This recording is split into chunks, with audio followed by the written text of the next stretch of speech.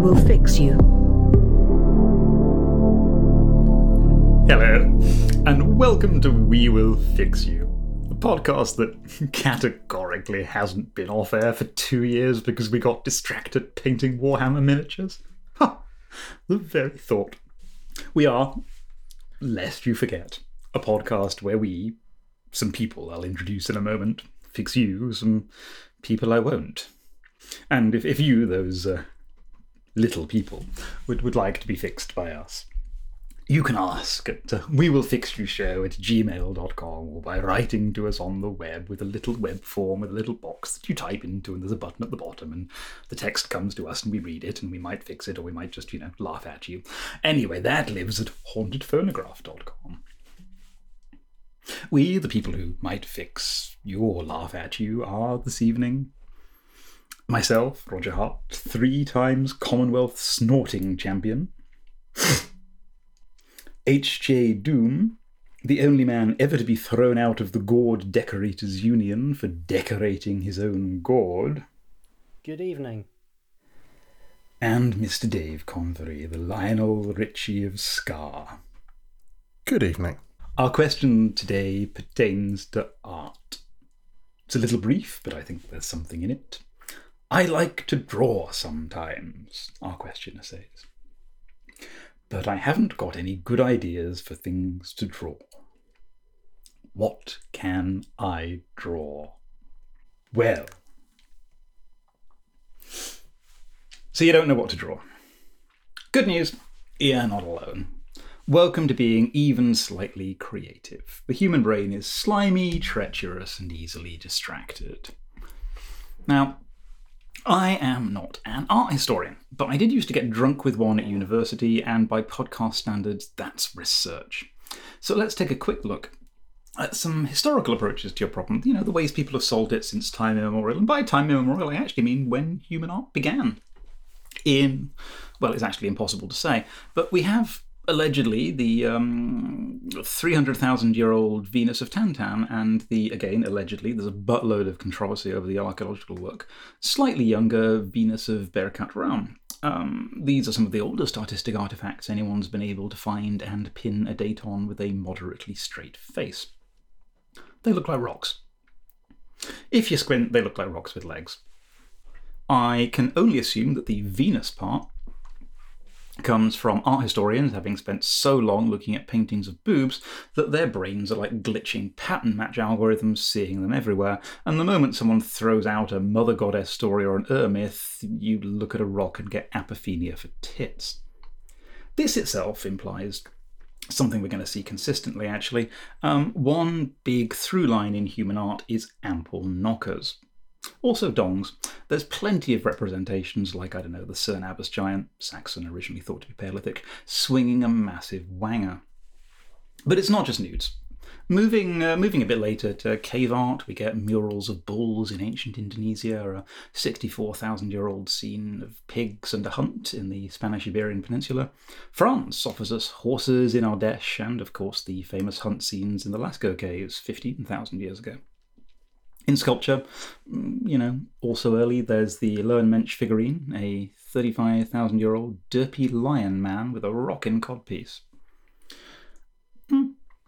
Another theme begins to emerge then, animals, but also daily life, the hunt, moments of drama, potentially even ritual. It's hard to call some of this stuff. We see these replicated through Greco-Roman fresco and sculpture and all that piss-tedious, albeit quite technically impressive, late medieval realism.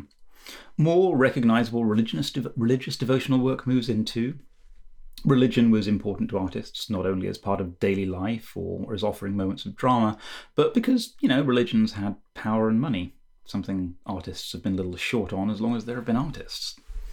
Later, these trends, nudes, animals, daily life, and drawing what you're told by people with cash to flash, they continue. They define the bits of the Renaissance people have heard of, Birth of Venus, Mona Lisa, a few altarpieces, that fancy-ass church ceiling, and, follow into the 300 years or so of people iterating on buttocks and twiddly fabrics against either colonnades or hillsides, that stuff we all had to put up with until Impressionism hit. Things get a bit more confused in the 80 billion or so genres that followed as early 20th century art, but being decomposed into cubes didn't make Braque or Picasso's card tables and wine bottles any less scenes of daily life, no more than that gorgeous cinematic feeling of overlaid motion made Duchamp's Nude Descending a Staircase have any less junk in that trunk. No, down the ages, artists have had a remarkably few consistent approaches to working out what to draw, and without wanting to be too confrontational, I think that if it's good enough for a 60,000-year-old pig-farming Iberican graffiti artist and Pablo Picasso, my friend, it's fucking good enough for you. So, the choices are: draw what inspires the artist, what moves them, what, make the art that you want and damn the world. This isn't you. I'm sorry. You wrote to a podcast asking what to draw. In fact, you wrote to this podcast asking what to draw.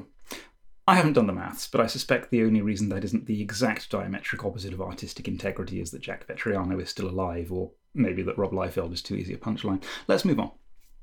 Your other option, draw which people tell you to do. Or draw what sells, similar. Draw what's on the coffee table in front of you. That's well proven. Draw a naked person, perhaps one you've paid to sit still for an hour. Very common solution to the problem. That is, however, still a lot of choices, and you wrote to us asking to help you choose. So you're not quite fixed yet. Not yet. Happily, in this our modern age, these options fuse, they come together. There is a common fix that sort of synthesizes these. Where can you find abundant but casual patronage? Something saleable, readily available reference material, and moderately static nudity, all wrapped up in an inexhaustible supply of permutations and variances and quirks. Where? furaffinity.net. If you aren't familiar, it's the leading art-sharing website in furry fandom. Furry fandom being, simplistically, a subculture of folks who enjoy, sometimes quite enthusiastically, representations of people as anthropomorphic animals. We're right back to the beginning. We're back to history. We're back to the Lowen What's-His-Face figurine. To realise their furry identities a bit more, their fursonas, as they're sometimes called, many furries draw or commission artworks or costumes. It's cute, it's fun, and yes, it's sometimes a sex thing. Okay, quite a lot of the time it's a sex thing. It's the internet. So this is all of these things at once. And I think as master draftsman and futurist Leonardo da Vinci would probably have told you if he'd had access to the internet, all roads lead to a guy called Pack Alpha Steve 1992 asking you to paint him as an anthropomorphic bison with a throbbing erection. And that's beautiful. It's what Camille Pissarro would have wanted. You can create an account, pop up a couple of examples, and stick open for commissions in your bio, and you will be rolling in daily artistic prompts that combine humankind's oldest artistic drivers. Gratuitously sexy animal people going about their daily lives in a way that's important to your artistic patrons. With the help of the furry community, you will never struggle to decide what to draw again. That's beautiful. Mr. Convery. So the good news is that if that doesn't grab you, I'm going to give you a couple of options. Both will give you access to a wide range of drawing prompts that will take you perhaps outside of your comfort zone, get you to try new things, and open you up to a range of experiences that you wouldn't otherwise have. Not like that, though. Here's option one. Loads of people run things like drink and draw sessions, either in person or increasingly with the general fuckery online.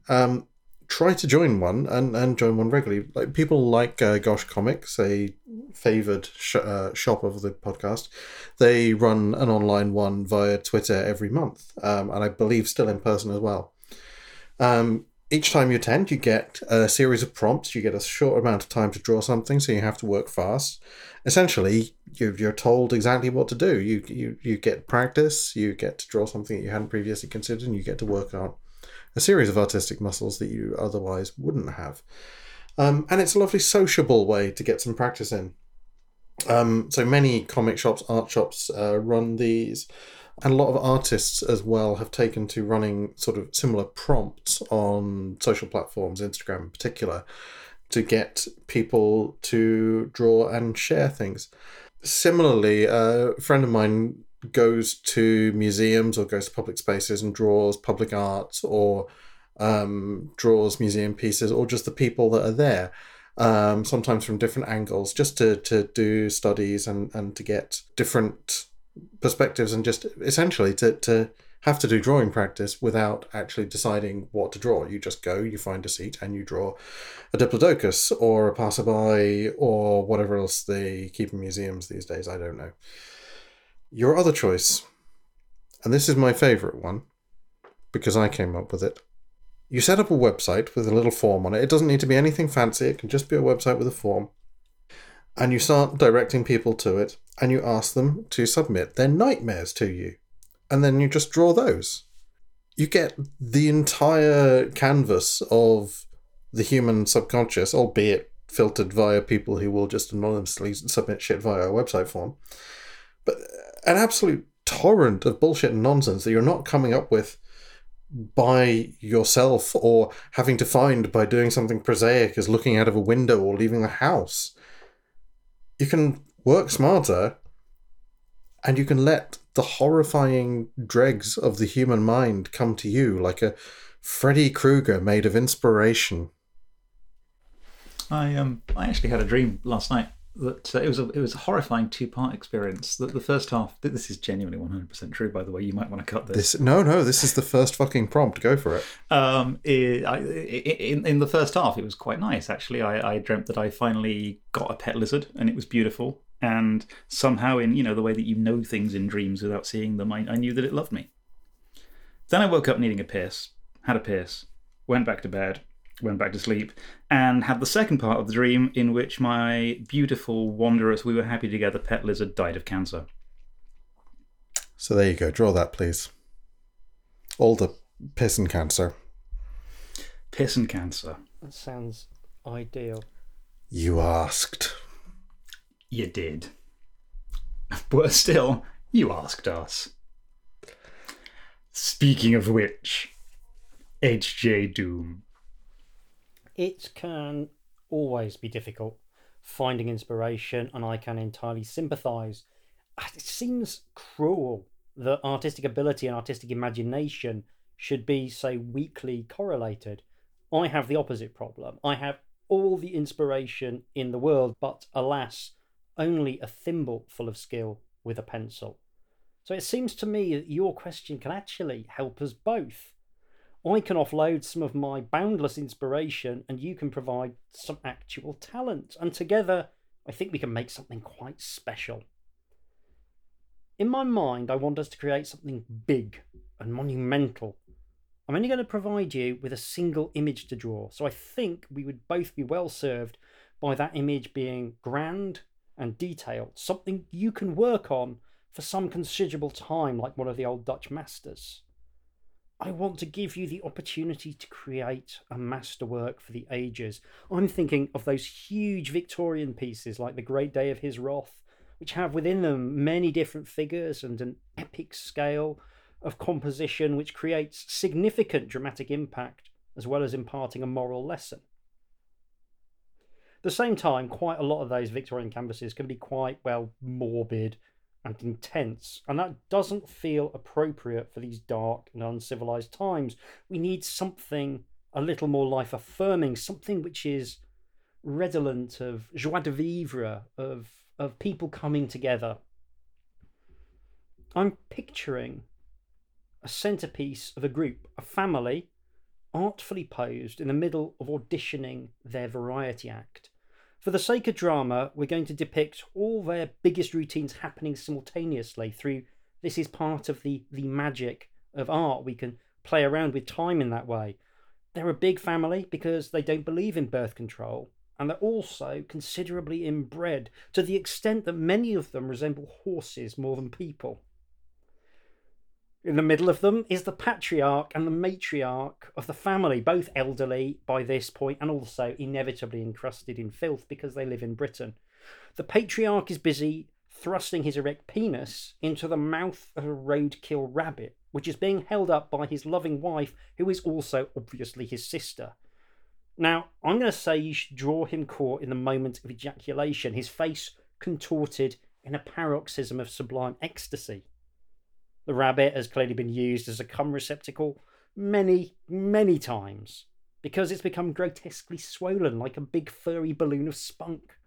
Yellowing semen comes dribbling out of holes in the rabbit's side and belly where the integrity of the rabbit has been insufficient to contain the gloopy pressure. They then drip down onto the matriarch of the family, who's holding her vagina open with her free hand. She's probably urinating, she's visibly menstruating, and she's using her fingers to work the sort of clotted semen, piss, and blood inside her vagina into a frothy mixture, which is served to other delighted members of the family in cocktail glasses. We now turn to some of the other figures, the eldest son and daughter, obviously in quite advanced middle age. They're facing back to back and they're toasting each other's health with the aforesaid cocktail, both leaning forward to spread their ample buttocks so that you can see that they each have visually distinct and complementary anal warts, the sort of thing that you can really take your time over.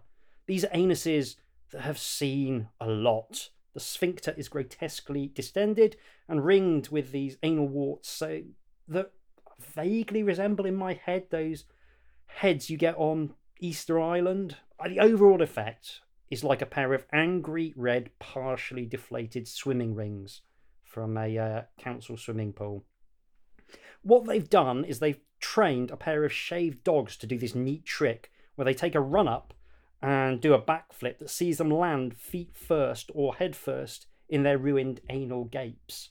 You can see that the son has a pair of paws and a naked worm-like shaven tail disappearing into his capacious hole, and you can see how his belly is bulging like a cartoon trampoline when Wile E. Coyote hits it. Meanwhile, a shit-stained little fellow's just plopped triumphantly out of the daughter's anus, and it's standing proudly next to the slackly gaping orifice on its hind legs, like that gymnast Louis What's-His-Face who did so well at the Olympics, like him dismounting from a pommel horse, while one of the other family members lubes him up with spit and pus from their copious weeping sores, obviously, so that he's ready for another attempt.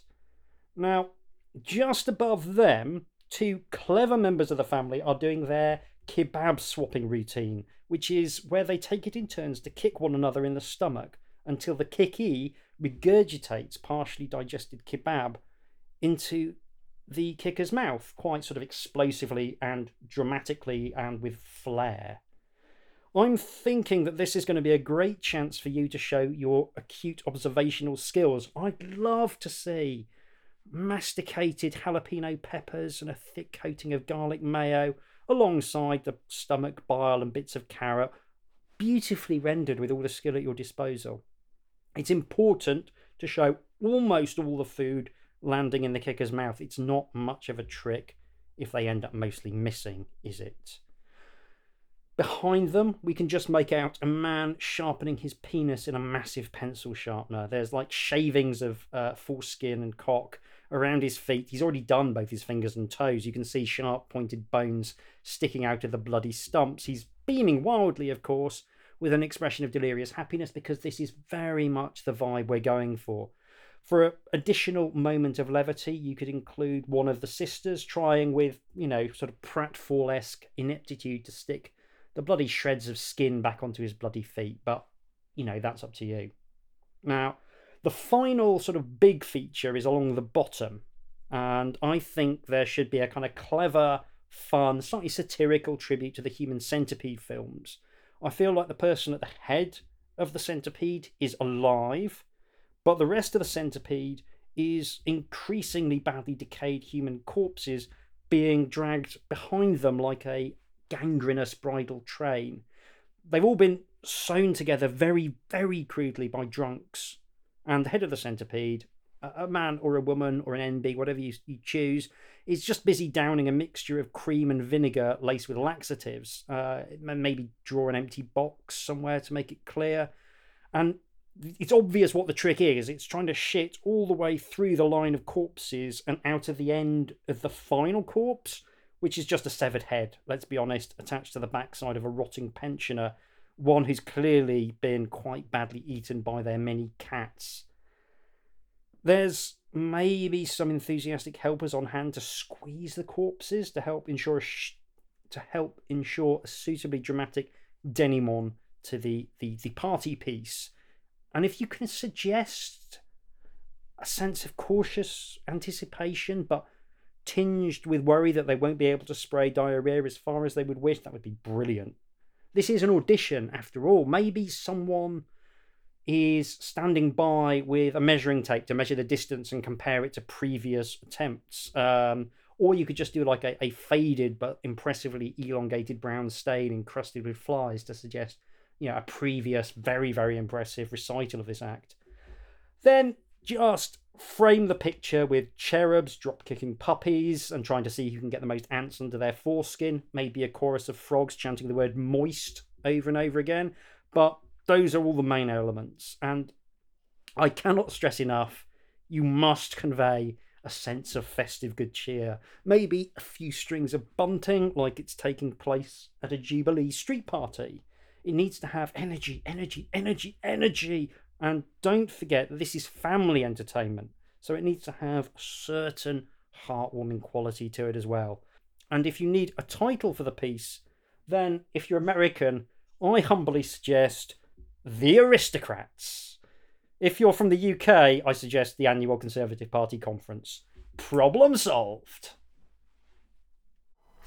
Well, if that wasn't a timely artistic prompt, I don't know what was. It's charming, really. Heartwarming. It's lovely to see the creative process given a little nudge in the right direction.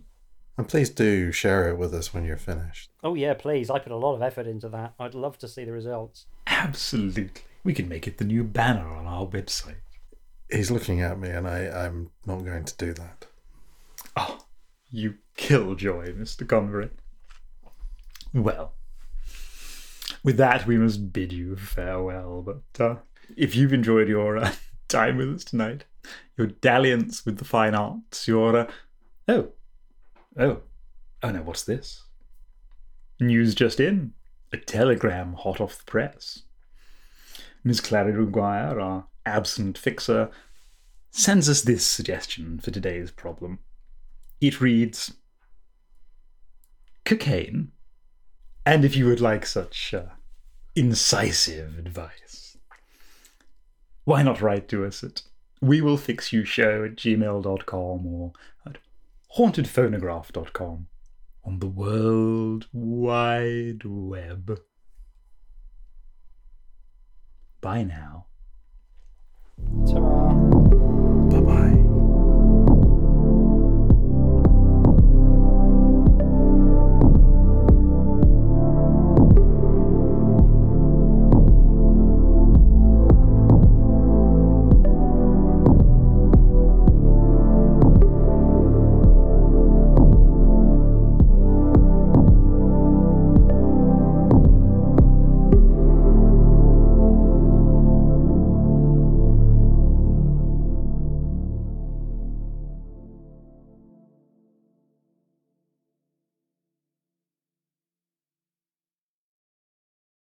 Well, Mr. Convery. Isn't it you first? It is. I fucked that up.